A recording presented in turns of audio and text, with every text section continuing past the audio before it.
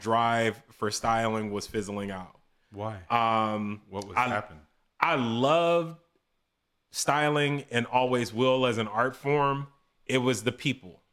You know, it's usually always a people thing. So like as I was getting older, dealing with rappers and singers and their egos, their schedules, like, you know, my ability to make money being contingent upon, you know, where their career was, you know, what their public image was, what their transgressions were at the time. One of the biggest artists that I was working with towards the end of my career as a stylist, you know, ended up having like a domestic, you know, situation with his then girlfriend. And that affects you.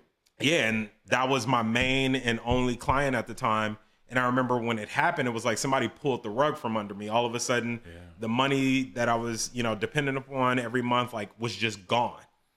People don't know that. They don't know that. People don't know that. There's a whole movement. There's a whole infrastructure around a lot of these. I mean, we call them celebrities, but they're brands. Yeah. And there's people behind that with livelihoods. Yeah. And it gets pulled. Yeah.